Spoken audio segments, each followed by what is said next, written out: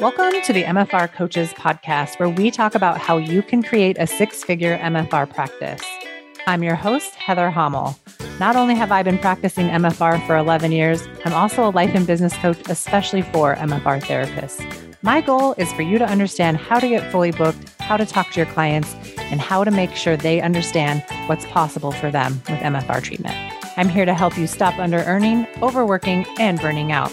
I'll lend support so you can create the MFR practice you've always wanted. Learn how you can do it too, even if you live in a tiny town, and even if you're just starting out, and even if you've ran your practice for years. Let's go.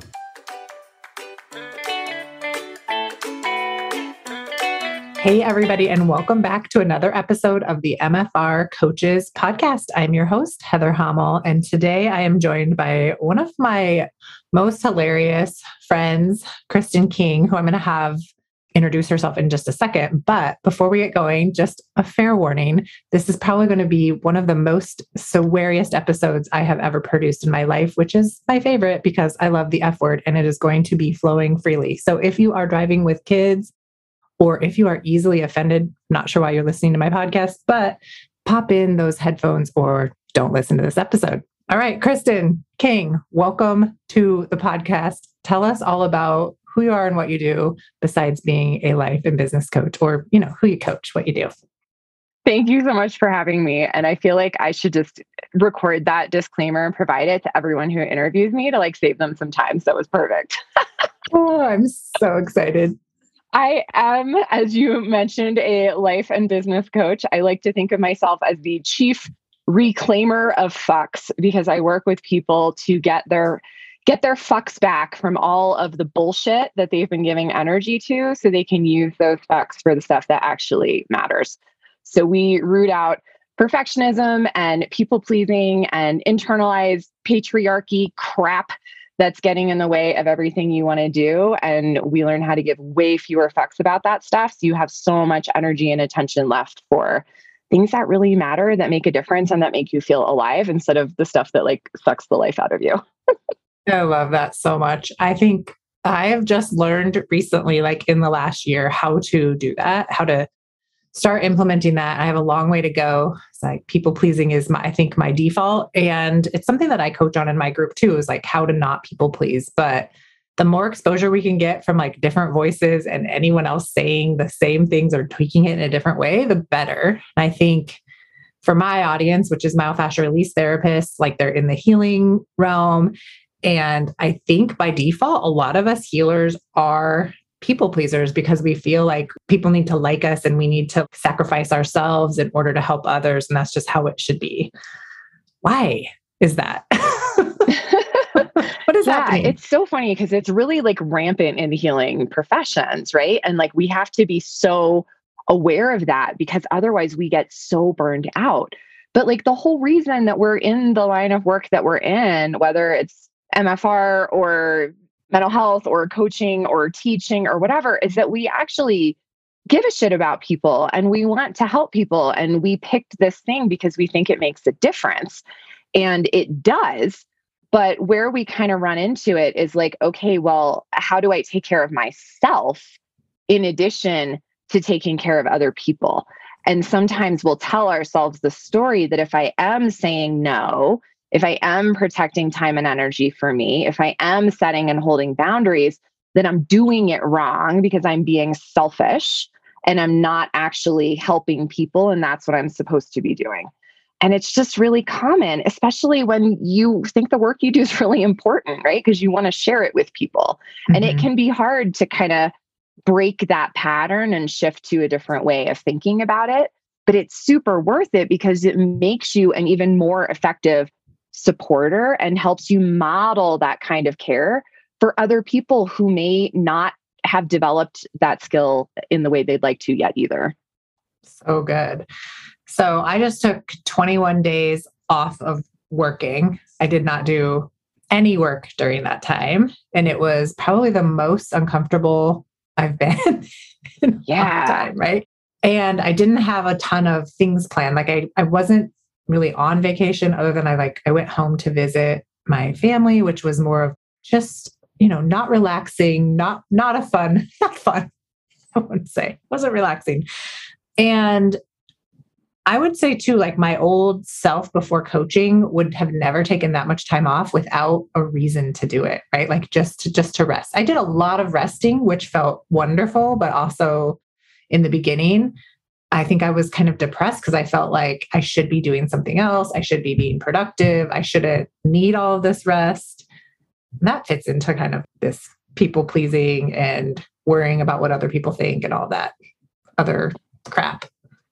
Yeah. And that's such a common experience. And as you may recall from last December, I took off from the second week of December through the first week in January. And it was like the worst I have ever felt in my entire life. I had recently left my corporate job and I was taking this vacation to kind of like regroup and recharge and whatever. And it felt like dying the whole time I was on vacation. And you may recall a particular conversation we had with our mastermind group in which I was like ugly crying about how awful I felt and how like I can't hack it because I'm feeling so bad. And it was like the worst month of my life. It felt so horrible to take vacation and not be producing anything and to feel like I hadn't like done anything to earn being able to take vacation, because so much of my life I was programmed that in order to rest, in order to do something for ourselves, we have to have a good reason. Even if you're like kind of sick, you still have to go to work because you probably can. You don't have to be laying down the whole time. You're not actively puking. You just think you might. So that's like not a good enough reason, right? Like we're so trained that we have to do all of these things just because we can. And if we're not doing them when we could, there's something wrong with us. And it takes a long time to detox from that because it feels so unsafe to do nothing. It feels so unsafe to have not had some sort of like external validation that we earned the right to take a break. We didn't have to work ourselves to exhaustion to do it. We could just take a break because we wanted to take a break. It takes a real long time for that shit to sink in. And until it does, like taking a break, going to bed, turning off your email, silencing your phone, feels like shit, man. It feels so bad until you really let it sink in and hang with it. Yeah. So do you think most people then, like the habit is more so avoiding that pain or that anxiety they're going to feel? I mean, I don't know if I've been more anxious or depressed in my life. Like during 20 days off. Everybody, I highly recommend it. Right. And I like went off of social media. So there was like kind of that detox from that constant dopamine hit of checking all of that stuff. What's the payoff for going through that and taking that time and feeling that shitty? Like, what is the payoff for that? The payoff is the pattern interrupt that it creates. And for those of us who really struggle with feeling really guilty or like continuing to check email on vacation or whatever, even though we promised ourselves that we wouldn't, there is this demand response thing that happens in us where someone says jump and we immediately start jumping and then like confirm how high they want us to jump and in which direction and how long are we supposed to jump, and we'll do anything they say, right? Like we have this like conditioned response to requests. We have this conditioned response to other people's desires. We have this conditioned response to these external stimuli. And by continuing to do that, we relieve the discomfort of leaving the response unanswered. But it is really uncomfortable to leave the response unanswered. And when we go through the process of actually doing this detox and giving ourselves space and leaving the request or whatever it is there and letting it be someone else's, once we get to the other side of that and it starts to feel less awful, we've broken that automatic loop. And it gives us space to make more conscious choices and to actually decide what we want to do and what we're willing to do and what is mutually beneficial on purpose, rather than just immediately jumping into action because someone else asks us to do something. The pause that it allows, the space for intentionality that detox creates is priceless. And it also brings an awareness of how many places we have not been taking that pause and not been considering what we actually need and how this request or desire fits into that context. And it gives us a lot more room to have space for ourselves and our lives when we get to the other side of that detox process. Does that make sense? Yeah, totally. And I can see how, not just in relation to taking breaks, but in our own everyday boundaries, like responding to emails or responding to social media questions or anything, for my audience, like responding to their clients when they have a request for an appointment or something, or they want to talk about their healing crisis or whatever.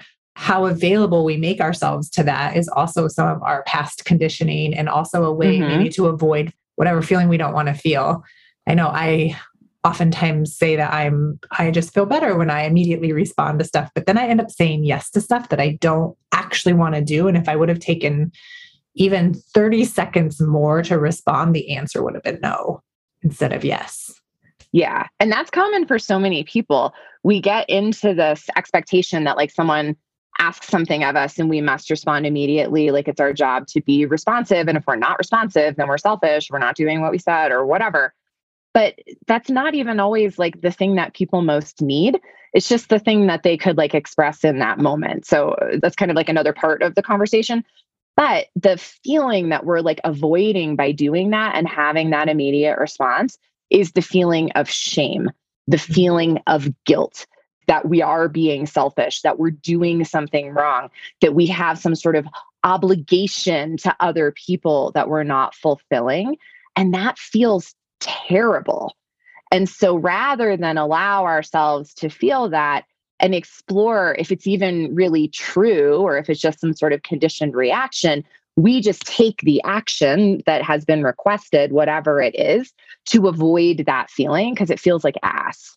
So it's like very logical. It's a very logical thing to do. But there's other ways for it to not feel like ass than for you to constantly be like leaping to your feet and tying yourself in knots every time your device of choice dings. Yeah. Or saying yes to the thing over and over again to avoid someone else's reaction. Yeah. Because you don't want to deal with whatever feelings they might have because that would feel uncomfortable or shamey or guilty or whatever. So we just do the thing because it's easier for us to be annoyed, disappointed in ourselves or whatever than to tolerate the possibility that someone else might not think glowy rainbow thoughts about us all the time. Yeah. That has been one of my biggest challenges lately, is allowing other people to be wrong about me, especially people who I have been people pleasing our entire relationship, and like starting to show up and give myself permission to change my mind and allow the other person to completely melt down how I have predicted they will and make it my fault for their feelings. And then just being completely okay as I can, right? Like getting myself coached through it, but with their response, because I'm not people pleasing and it's uncomfortable. But also, I think I've learned I don't want to be the one that's always uncomfortable. Like I want to choose me. And when I choose me, not out of selfishness, and even if I am being selfish, like who's deciding that, first of all? Like when I'm taking care of me, I show up to the world much better for the actual people that I really care about and who care about me. The people that are freaking out about me doing something that they don't like or whatever, like they're probably not my friend, even though they think they are. It's not very friendly. Yeah. And that's one of the things that's kind of tricky about people pleasing is we think that we're doing this out of the goodness of our hearts, out of this deep generosity, because I just live to serve or whatever. And sometimes that's going to be true. There are going to be some situations where something is kind of unpleasant or unpalatable, but you have like a really good reason for choosing to do it anyway, because the end result matters more to you than the discomfort or distaste of the thing. So that does actually exist. But when we're people pleasing people, we're telling ourselves it's because we're so generous and giving or whatever, but we're actually manipulating the other person and being very controlling of them, right? We're telling them something with the intention of eliciting a specific response from them. Whether the response is, they leave me alone, or the response is they tell me how great I am, or the response is that later they owe me something or whatever. We're not doing this selflessly. We're doing it to get something for ourselves. And then if they don't respond in the way that we have tried to manipulate them into responding, we become very resentful. But we can't tell them that we're resentful because they definitely won't elicit the response that we want from them. So then we just keep like sublimating our own needs harder and harder and harder, trying to like get them to do something for us, but it doesn't really work. And so the way that I think about people pleasing is that it's a continuum. And what I just described, where we're constantly sublimating our own needs in favor of other people's needs, is the fuck me end of this continuum. Fuck me. My needs don't matter. The only thing that matters is what you need. And I guess I'll just suffer through fuck me because this is what I have to do for this relationship. It's like martyry. Yeah, it's very martyry. Yeah. But then when it doesn't work, which spoiler alert, it doesn't work. Yeah, there's always a blowout. Yeah, when we get like super frustrated, then we swing to the other side of the continuum, which is the fuck you side of the continuum. And this is where we are super resentful also, and we dominate other people. And it often will look like, I see most of my clients are women or people who were socialized as women, even if that's not necessarily how they identify today. And one of the places that it will often show up is with their partner or their kids. They'll be cleaning up after everybody on the fuck me side and like doing all the things and doing all this thankless work and blah, blah, blah, blah, blah. And just getting like more and more resentful toward these ingrates they live with who can't be bothered to do anything, but I have to do everything. And at some point that I have to do everything flips over and swings to the other side. And I'm so sick and tired of doing everything for you people. And you never even say thank you. You just expect me to do everything and you don't lift a fucking finger and nobody ever does anything for me. And guess what? Now you get to fucking do everything because I'm not doing another thing. Have fun. Light a match, leave the room. Yes. Yeah. It's just like, so we go from trying to control people by pretending like we're letting them dominate us, but sort of making everybody feel good about it and building up this huge resentment, to then swinging to the other side of the continuum where we're attempting to control people by dominating them overtly. Both sides, though, we're like trying to control people and we're trying to make them do things for our benefit so we feel some kind of way. And then we lose our shit and get mad at them when it doesn't work. And it creates so much resentment, and there's like no space for honesty in the relationship when that's how we're working. And we're like, well, I'm just so generous. I just can't say no to people. Like, nah, bitch, that's not it. You're real manipulative and you think this is going to get you the thing that you want. Yeah. And like, we want to know how to people please. Like if someone holds a gun to my head in an elevator or something, like I'm going to be whoever you want me to be, bro, for me to get out of that elevator alive. Whatever you need. Yeah. Yeah. This is an important survival skill, right? Like there are times when we need to be agreeable and de-escalate because that creates like actual physical safety for everyone involved. But it is not an effective default way to have relationships. It just isn't, because it's all about control and it's all about transactions. And I'm going to do for you, so you do for me. And if you don't do for me, then fuck you. Yeah. I think this can like easily show up in client therapist relationship too, with scheduling appointments or like the hours you want to work, but you don't hold to your hours and you let someone tell you when they're going to come in, or you go and you see people on a weekend one time and then you make that mean you have to do it every weekend instead of just being like not willing to disappoint the client. So it's the same thing though. It's kind of manipulative because you're doing it so that the client doesn't get mad at you or so they don't leave or whatever. And when you think about it, instead of pleasing the client, you're manipulating them. I think it's easier to back off from that behavior. And that's like a really good way to look at it. Like instead of making it cute and cuddly, like, oh, I'm just a people pleaser, be like, actually, I'm a massive manipulator. Yeah. Right? Like I love to manipulate people so that I don't have to feel a certain way. And not because you're bad or anything. Like manipulation, people pleasing, it's not any different. It just sounds a little bit more cute and cuddly when you say people pleasing versus manipulating. Yeah. But when you can remember what you're doing, it's kind of not good. That's exactly it, right? Because here's the thing. I want you to know how to do that. I want you to know how to manipulate people around you to get your needs met, because that's a really important survival skill. Mm-hmm. But I want you to also know that that's not the only way to get your needs met. Right. Like, you actually have the power to meet your own needs, and you don't need other people to come around or whatever in order for you to have that thing. You can actually create it for yourself. And the cure for this epidemic of manipulation and people pleasing is boundaries.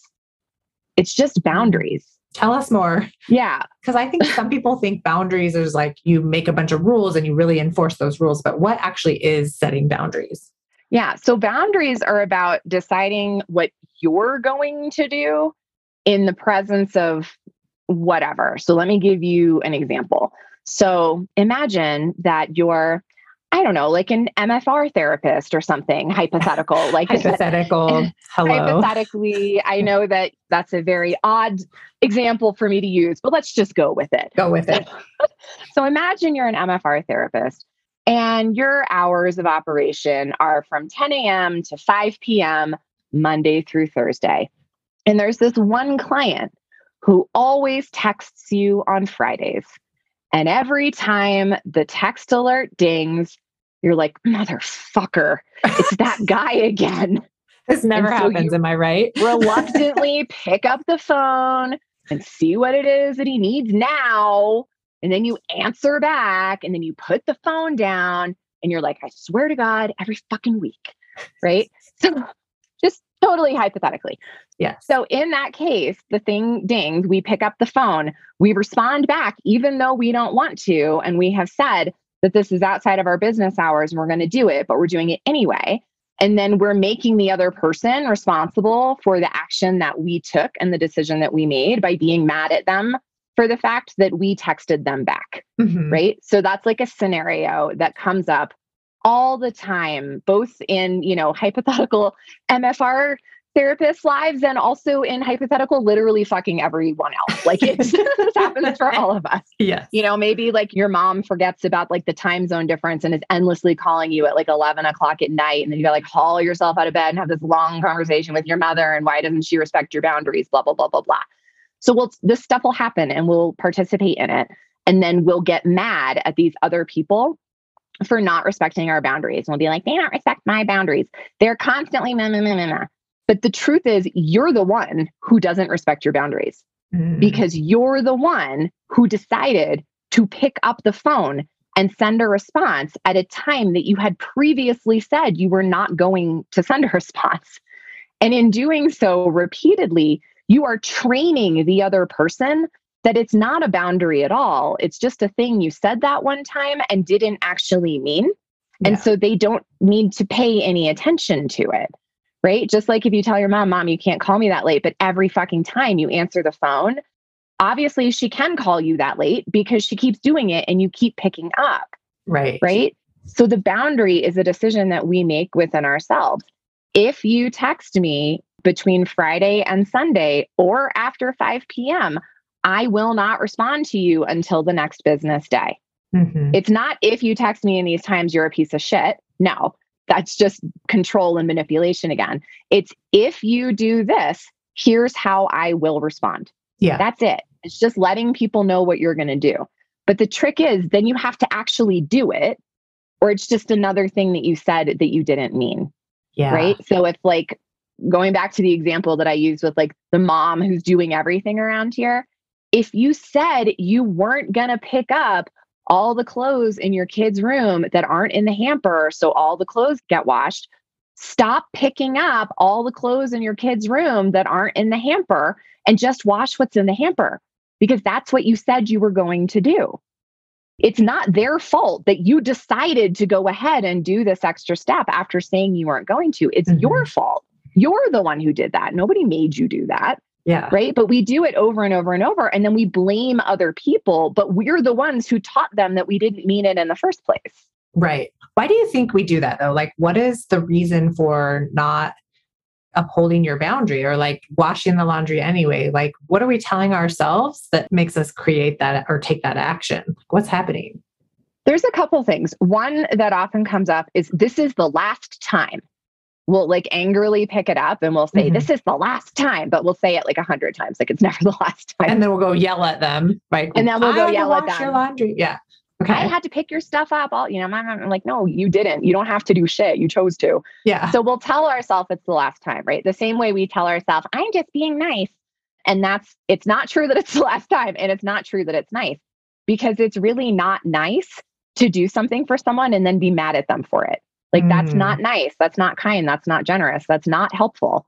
Like, if you're going to use it against them, it's not a gift. It's a thing you like beat them upside the head with. Yeah, it's like a weapon. Yeah, it's not a gift. It's a weapon. It's like a trick, right? And it is a manipulation. It's an effort to control them. Mm-hmm. But we keep doing it because we tell ourselves, if I just give them one more chance, then they'll do it. And we aren't open to the possibility that they won't. Like, we don't consider that they're actually not going to, because why should they? Because we make it so they don't have to, right? And we also don't want to deal with what their reaction is. This kind of goes back to what you were saying earlier, with what their reaction is when we haven't done the thing that we said we weren't going to do. So like, my kids are young and not involved in sports, but I know some people, they have teenagers who are athletes. And their kids don't put their, sports uniform in the hamper. It's on the floor somewhere or thrown on the back of a chair. And then it's game day and their uniform's not clean and they pitch a fit because mom was supposed to clean the uniform or whatever. And we feel guilt and we feel shame and we feel anger and we feel bad and we're uncomfortable with their feelings and don't want to deal with it. And so we just avoid the whole thing by resentfully washing it anyway. Yeah. So like, we're trying to avoid discomfort, but the way we're doing it is just creating another type of discomfort that leads us to be less and less and less connected to the people that we're choosing to accommodate instead of holding a boundary with. So like with the client, if you don't answer and then they send 7 more texts asking why you didn't answer and then being like, I can't believe you're not answering me. And this goes on all weekend. And then you get back to them on Monday and say, hi, I'm back at my desk. Did you still need help with this? And they're really mad at you. You don't want to deal with that. Mm-hmm. So you avoid it, but it ensures that it will keep happening. Exactly. And if you just hold your boundary, it might only take 1 or 2 times of holding that boundary for them to like be trained in like, oh, she's really not going to answer me until she's back at her desk. Yeah, exactly. Yeah. And eventually when people stop getting the positive reinforcement from the undesirable behavior, they will stop doing the undesirable behavior. Yeah. Even like with your dog, right? If like they're jumping on you and you're like, oh, they don't mean to jump. They're just so excited. They're going to keep jumping forever. But if when they jump on you, you protect yourself with like a swift knee to the chest to keep them from knocking you down, they're going to learn real quick. And I'm not saying you have to like physically assault people, but well, if you don't want someone to do something, stop participating in them doing it, right? Yeah. Humans are really easy. We think we're like super complicated, but we're actually not that complicated. We're really trainable. We just need to retrain ourselves and then other people will catch up. Mm-hmm. And we're not responsible for other people's responses to our boundaries. So like, for instance, I have this boundary that, especially like in relationships, if people are not willing to talk to me, like if they would be in the same room with me and ignore me for any reason, like without talking, it's a hard no for me. So I grew up in a family where like icing you out was like the best form of punishment you could have. And I will not willfully be in relationships with people that want to ice me out. So I'm just like not going to be your friend anymore. Yeah. And it only takes one time of doing that. And then I'm done. That's a hard boundary for me. I never actually have to tell anyone. I guess they'll get the memo by us not being friends. I don't know if I'm doing it right. Yeah. Like they figure it out. Yeah. Like you'll have to figure it out. Yeah. Well, and so that's a great example of like what a boundary actually is. If you treat me in this way, then I am no longer available for friendship. Yeah. Period. then I will disconnect from continuing to engage with you because I do not agree to participate in being treated this way. Yeah. And this is where it's different from control, because that's an example that it can break people's brains a little bit, because it's like, well, aren't you like withholding love and affection from people just for being who they are or whatever? Like, no, it doesn't mean that you think that they're like a piece of shit who's like dead to you and they should like fuck off forever. It just means that you're not willing to interact with people under those conditions. And you don't need to try to convince, cajole, persuade, force them to interact with you in that specific way. You don't have to get them to agree. Like, you don't have to do any of that shit to try to force them to behave how you want them to. You just are focusing on what you're willing to do. Yeah. And that's where it's different. Like, we think sometimes it's a boundary that's like, if you're going to act that way to me as a friend, then I'm not going to be friends with you. But first, we're going to have like a 90-minute conversation while I try to force you to behave in the way that I think you're supposed to behave, and try to change you and try to make you into someone that you're not. Like, that's manipulation. That's control. Just saying, hey, I'm not available for a relationship that operates that way. Like, go with God, whatever. Yeah. That's really less and release. Yeah. I'm just not available for it because it's not something I want to take time for. It doesn't feel good. My nervous system hates it. And just not available for that. Yeah. There's too many people that don't do that. Right. And you don't have to like make them agree with you or anything, because you agreed with you, and they're allowed to do their relationships however they want. They're just not allowed to do that to you because you don't consent. Yeah. Right. And then you just take your non-consent and go interact with other people where the relationship is consensual for you. Yes, exactly. Okay. Right. Yeah, totally.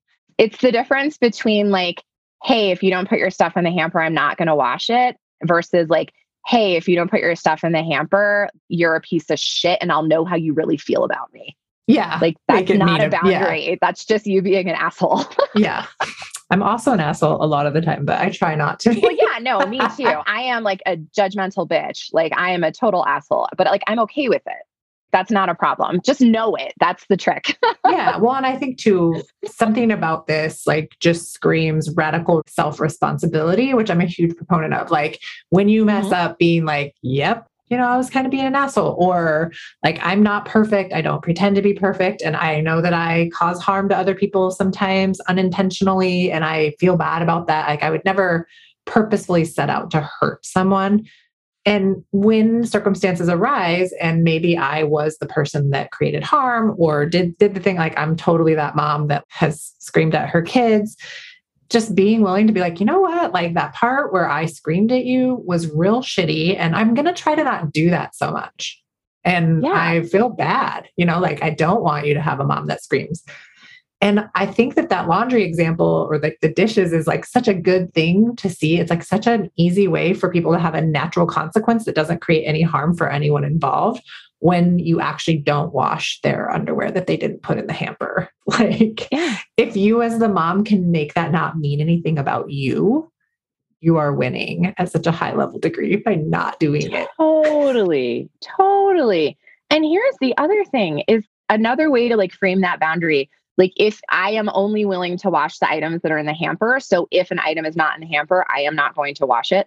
Another way to frame that is, I am going to trust you to know what needs washing and what doesn't, and put the things that need washing into the hamper so that can happen. Right? Because when we are clear about our boundary, we're actually empowering other people to make informed choices. Right? If we're not clear about the boundary, if it's wishy-washy, if it's like dominating, codependency, you have to take care of my feelings or you're a piece of shit-y, that's not empowering for anyone.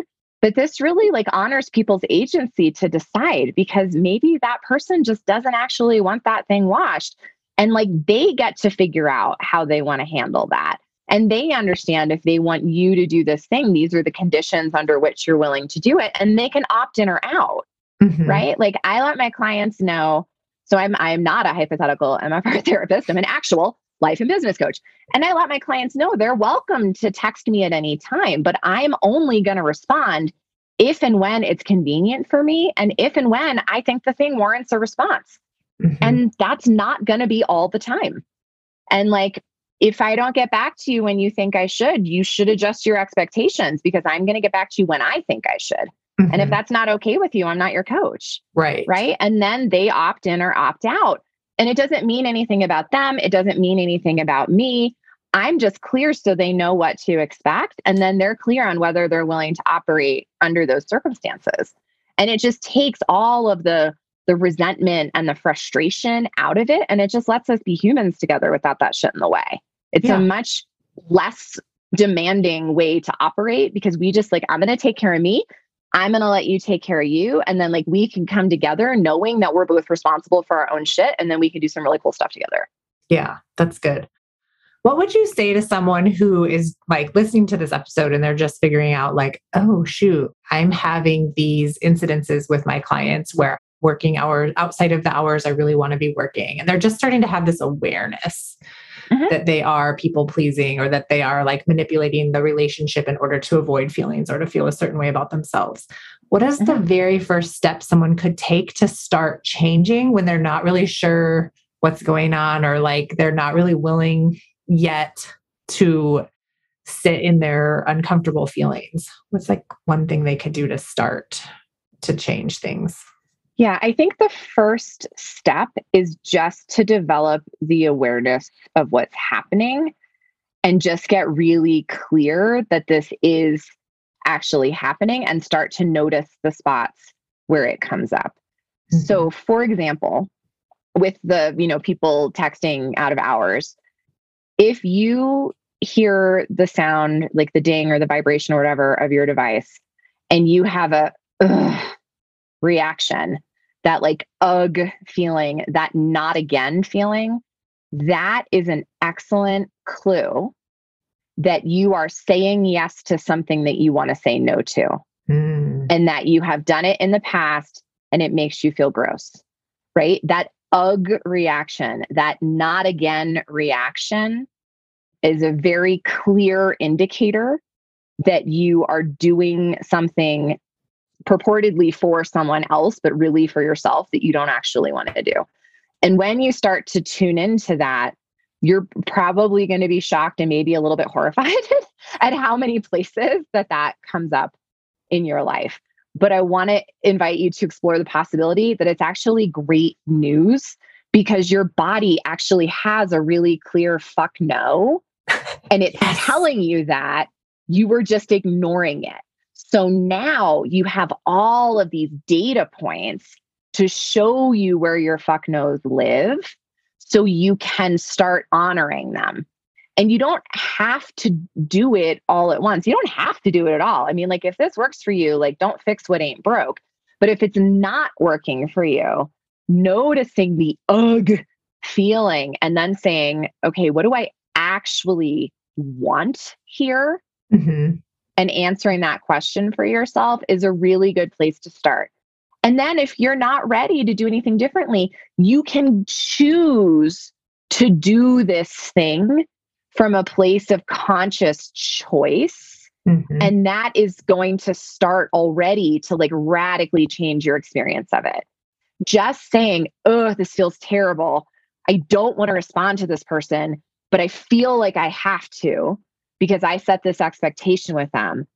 I know I don't actually have to, but I'm choosing to, because right now that feels better for me than not doing it would feel. Right? Then it becomes a choice that you're aware of, and you are taking some sense of power in that. And you're shifting from blaming them to acknowledging that you are choosing this. Like, start there, man. Just start there. And if you start to notice that and feel ready for something else, then you can start to change your behavior. But you don't have to go from like 0 to 60 here. You're not like a terrible person if you like become aware and like aren't ready to do something about it. Like, if we are doing stuff because we think it makes us selfish not to do things for other people, then we'll also tell ourselves that it makes us selfish to not stop doing these things, right? Like, we'll use anything to prove that we're like pieces of shit.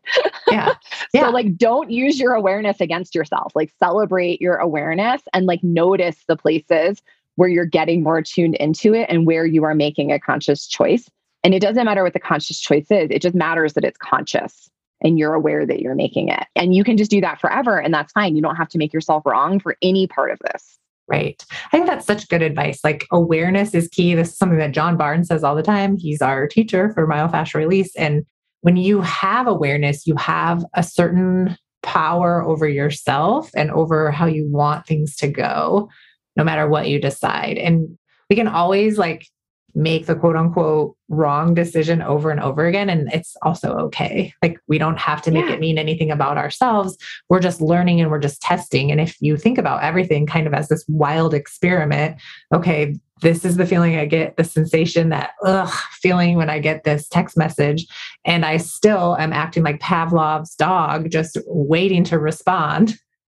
Am I sick of that yet? Like, do I want to change it? What would it be like if I waited an extra hour to respond? What if I waited an extra 5 hours to respond? And like just slowly allowing yourself to feel that feeling of you don't know what's going to happen. So it feels a little yucky because you don't know what the other person is going to do. And we can never control anybody else. We can only control ourselves. So just experimenting with it and seeing what happens, seeing if you can delay the response longer and longer. Something to check out and something you can start doing immediately, because I'm sure we're all getting appointment requests, or that one client that thinks they can get in on Saturday, even though you don't work Saturdays, or they think they can get a discount if they come every week, but they don't have to buy a package. Like there's all kinds of ways people try to get things out of us. And if we are willing to give in to them and do it, like they're going to want that every time. So there's all kinds of places in your practice right now where you can just immediately put this kind of awareness into practice, which is awesome. So thank you for sharing it. Yeah. And it doesn't mean that you can't be like consciously and intentionally generous. Mm-hmm. Like if someone asks you for something and you get a fuck yes, and you actually want to give it to them, if you don't have that response, but the thought of giving it to them lights you up, you're allowed to do that. It's not like you can't be nice to people. Yeah. It's like I can have boundaries or I can be a nice person. Having the boundaries gives you more access to actually being a nice person because you're consciously choosing to do the thing, right? Like I don't see clients on Saturdays, but there may be times that I have the time and I actually really want to. And it would feel good for me and it would feel good for them. And I am like willing to make a conscious choice. Maybe I've been on vacation for 3 weeks and we want to pick up where we left off. And I don't want to wait for, an extra 14 days before our regular session is coming around. I may want to just check back in and I can say, hey, in the past, you've expressed interest in it. I can't usually do it, but this week I can. Would you like to? Mm-hmm. It's fine if you have plans, but just wanted to check in with, we can offer people options and they can ask for whatever they want, but that doesn't mean we just have to give it to them because they ask, right? We just get to pick. We want to be more conscious of choosing.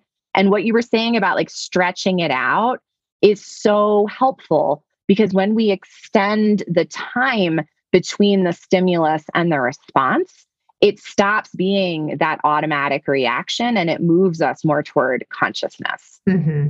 Something else that we can do is we can put some environmental supports around us. So, for example, with the laundry, having a hamper that doesn't have a lid on it is going to significantly increase the likelihood that shit's going to end up in the hamper. Right. Because anything we can do to remove like the barrier to entry, literally in that situation is going to make it simpler. Yeah. Like that's just a great example of an environmental support. But another example of an environmental support is that we just set our phones to automatically go to do not disturb, except for like people in our favorites list or something. Yeah. When your work hours are over. So then you're not having the constant ding, ding, ding, ding that's reminding you of all the shit that you feel like you're supposed to be doing right now instead of being in your life. So we can make adjustments that allow us to have less of a cognitive load and less work to do things differently in the way that we want to. Yeah, I love that. And that's actually something I just deployed for myself was that do not disturb mode after 4 p.m. And I think after having so many weeks away from social media and email and all of that stuff, just now having it back on my phone, but having this cutoff that happens and I don't even have to think about it, I can still check my phone and can still look at whatever I want to, whenever I want to, but I'm not constantly getting any kind of reminders. And I'll actually forget to check it now because I think I've had enough weeks without it. And we'll see. It'll be interesting to see what happens in the next couple of days and couple of weeks as I'm more and more engrossed on my social media accounts again. But just having that, knowing that like, I'm not going to get a ding in the middle of the night. I'm not going to wake up to 1,000 messages all night long from whoever decided to reach out or whatever. I mean, okay, I'm exaggerating. It's not thousands, but sometimes there's a lot of spam. But sometimes it feels like it. Yeah, it's like 2, but it's just nice to not have that. And I used to think before having that do not disturb mode was annoying. I don't know why I thought it was annoying. It's almost like I needed that constant stimulus to probably avoid some sort of feeling, probably what I thought I would feel on vacation, which I did feel and I did survive. Yeah. And now it's like I got through it. And so it's just not a problem that has to be solved. It's like you just need to let yourself go through some of these things instead of fighting against it so you can feel the peace on the other side. And that's kind of what you get when you quit giving a fuck about whatever everyone is thinking about you. And when they ask you something, you think you immediately have to say yes, or it means something bad about you. Like, it's just not the truth. Yeah.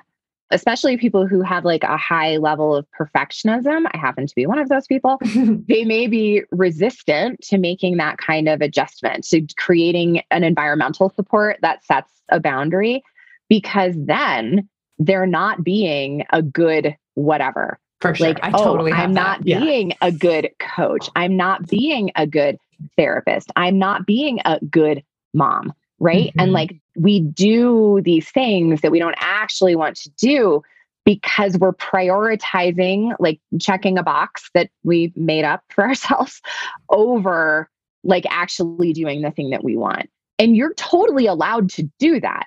But I want to invite you to do it consciously. And I want to also invite you to explore what it means to be a good whatever, right? Because like, just like a good parent, we might have this idea that like, as a good parent, I don't allow my child to experience suffering. And like, good news, bad news, when you approach parenting in that way, and then you're not around and your child is experiencing suffering, they have zero resources to deal with it because you have never let them develop those resources. And so the things that you're doing, that you're telling yourself you have to do in order to be a good parent, are actually working at like cross purposes to the thing that you really want for yourself. So like, is it actually true that a good therapist is on call 24/7 for their clients? I'm going to say it's not, because God forbid you get hit by a milk truck tomorrow and that person has no internal resources because they were using you as all of their resources. Yeah. And that doesn't serve anybody. And it creates a lot of pressure in the relationship. And if it's true emergency, that's what 911 is for. That's not what you're for. Exactly. And I think a lot of therapists hesitate, like this just shows up in everything, like raising your rates, changing your hours, moving to a new location, any of the little things that we do. And it really can impede the speed at which you can grow your practice, at which you can grow your financial stability, at which you can grow your income, because you are afraid that people are going to leave you, or you're afraid that they're going to have thoughts about you, or whatever it is. You're trying to manipulate the situation. You're trying to people please all of them to keep everybody there so nothing changes and you don't grow, they don't grow. And you want them to be dependent on you, like you're dependent on them. And it just can create so much drama in your business that you don't need, because your clients are always going to pay your rate. They're always going to come during your hours, but you are the middle of that. Like, you're the central figure that gets to create all of that, and the person that has to withhold all of the boundaries. So for all the MFR therapists and whoever else at all is listening, this stuff is up to you. And this is where you get to use this information and this new awareness to really look at your practice and really take that radical self-responsibility and see what you've created. And are you willing to change it in any way? Or are you all knowing and you just don't need any help? Because it's the therapist that's willing to be like, oh, here's where I've created this exact result, and this is what I want to see differently, that's going to have a different outcome versus the therapist that knows it all, doesn't want any help, and is still miserable, but it's everybody else's fault. That's the difference. Yeah. When you take that responsibility. Yeah. And I also want to add that if we decide that we're going to take this on, if we're going to make this adjustments, it can be really tempting to feel like we have to over-explain ourselves. Yep. Like we need to go and like get everybody's consent and good warm fuzzy feelings and like make sure they feel some kind of way about it so we can feel okay doing it. Yeah. And that's not really how that works, right? Like you don't actually need other people's consent in order for you to have a boundary for yourself about what you're going to do, right? And it's okay if they don't like it. And you don't even necessarily need to like let them know. You just start behaving differently. Yeah. But there may be some places where not having the boundary you realize has created some harm. And you may feel like you want to clean that up. Most of the time with stuff like answering text messages, that's not the case, but there may be some places where it is. And that's a really great place to go to that person and not over explain, but just take responsibility and let them know the responsibility that you're claiming moving forward. Like, hey, Heather, I want to acknowledge I have not been keeping the boundary that I told you I was going to keep. And I have to imagine that was really confusing for you. And I'm really sorry that I was not keeping that boundary after I told you that I was going to. And I want to let you know that I'm recommitting to that. So from now on, like, you text me whenever, but I'm only going to respond between 10 and 5 Monday through Thursday. Yeah. And I'm letting you know because I owe you an apology for not sticking with that. But from now on, I am going to. And I just wanted to give you a heads up. They don't need to say, oh, okay, great. You don't need to have a conversation about it. But just acknowledging, hey, I said I was going to do something and then I didn't do it. I'm sorry. And here's what's going to happen moving forward. It can be a great conversation to have. And it can be that simple. Like I even said too much in the example that I just gave. I mean, and you could even say nothing, right? Yeah. You just don't respond to messages outside of business hours and go back to what you said. But if there's a place where like you do believe it created harm and you want to go acknowledge or confusion that you did this thing. Yeah. And people are a lot smarter than we sometimes give them credit for when we're trying to feel okay about a decision that's like actually not that big a deal, but it feels really big to us. Like when you stop responding after hours, they will eventually figure it out. Yeah. Like you don't need to like send an email out to your entire practice, letting them know that you're going to start doing this thing. You can just start doing the thing. You don't need to give everyone a heads up. But if you wanted to, hey, I haven't held the boundary. I'm going to start and I wanted to let you know so you know what to expect. Talk to you next week. Like it can just be very simple. So good. And I always recommend like being clear and honest and just transparent with your clients about what the expectations are so that you're training them up from the beginning. But you can only be clear like that when you take the time to actually decide how you want these conversations to go, how you want your clients to show up and treat you, like what the expectations are.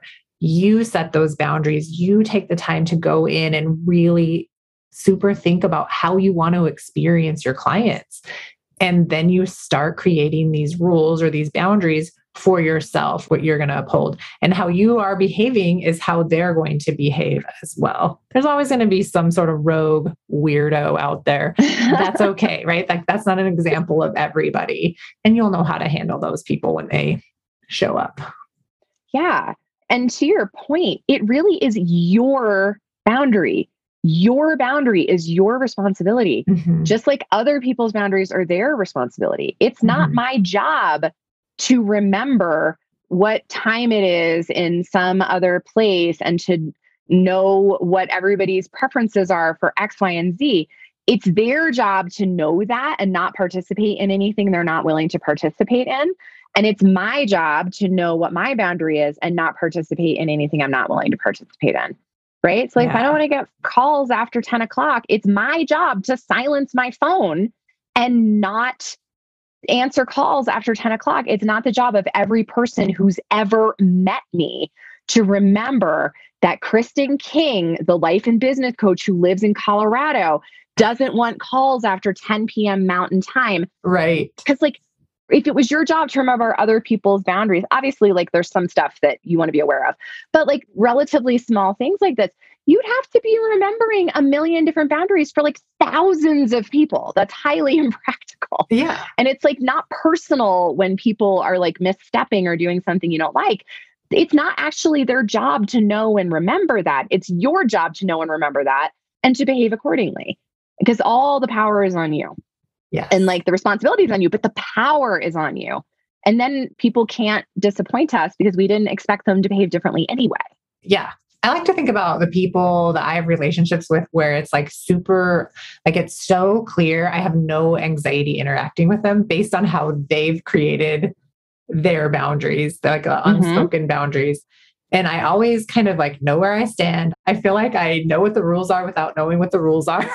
And it goes really smoothly. So I like to create that too for my clients and my relationships. It's always a work in progress because I think just the way my brain works and just my past history. But yeah, I'm always learning as I go. And I'm always willing to take responsibility for where I go wrong and to try to do it differently next time.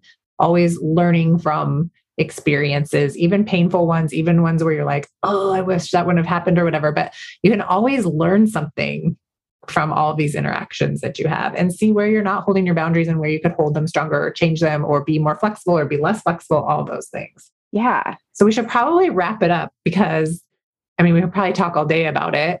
And lucky for my people that are in my July group, Kristin King is coming in to do some work with my group on people pleasing and to help everybody in there, which is so fun. So that's one of the perks that you get for being a group coaching member is you get access to all of the amazing people that I've met along the way that can teach people lessons that are outside of my wheelhouse, but in theirs. So it's super fun. So I just want to thank you so much for being here today. If there's anything else you want to say before we wrap up, let me know. Yeah, I have a good wrap up thought here. The best way for you to get your fucks back and to give fewer fucks is to stop giving a fuck about what a million other people's thoughts and reactions are going to be, because those are their responsibility, and put all of those fucks back into what you're going to do, because that's the only thing that you can control. We can't control what people think about us. We can't control other people's feelings. We can't even control other people's behavior a lot of the time. And so giving all of our fucks to that stuff is really pointless. We can, however, manage our thoughts, our feelings, and our behavior. And when you stop trying to do that to other people and focus on doing it for yourself, you have a lot more fucks left for the things you actually care about. I love that so much. Kristin also has a jar of fucks that she keeps on her desk. They are like wooden cutout words. Yeah. Little wooden laser cut fucks. There's probably 150 of them in this jar. I don't know. Amazing. I'm not good at guessing the marbles. But she keeps them in her jar instead of giving them away on things that she doesn't give a fuck about. So I love it. All right, you guys. Thanks for listening today. Thanks so much for being here, Kristin. I look forward to working with you more in the future. What's your handle on social media so people can just find you right away? Yeah. So I'm most active on Facebook and Instagram. And in both places, I am Kristin, Kristen, Skove, Skove, King, King. I also have a website that is KristinKing.com. And just remember, it's Kristin with an E. All right. Awesome. Okay. Thanks for joining me. And I'll see you all next week on another episode of the MFR Coaches Podcast. Bye. Thanks for joining me today. My goal is to help all MFR therapists stop under-earning and burning out. I have several resources available for you. Read my book, The MFR Coach's Guide to Having Your Own MFR Business, available on Amazon and at Advanced John Barnes MFR seminars. Keep listening to the podcast. I'll always have fresh content each and every week. Join my group coaching program. Enrollment opens 4 times per year. We take all the information I teach and lay down the foundation for your 6-figure MFR business. It's more than just raising rates, but you'll make that the hardest part. Then expand into the business owner who delivers your rate like it's just the news and who can sell MFR to anyone in any situation. I'll show you how.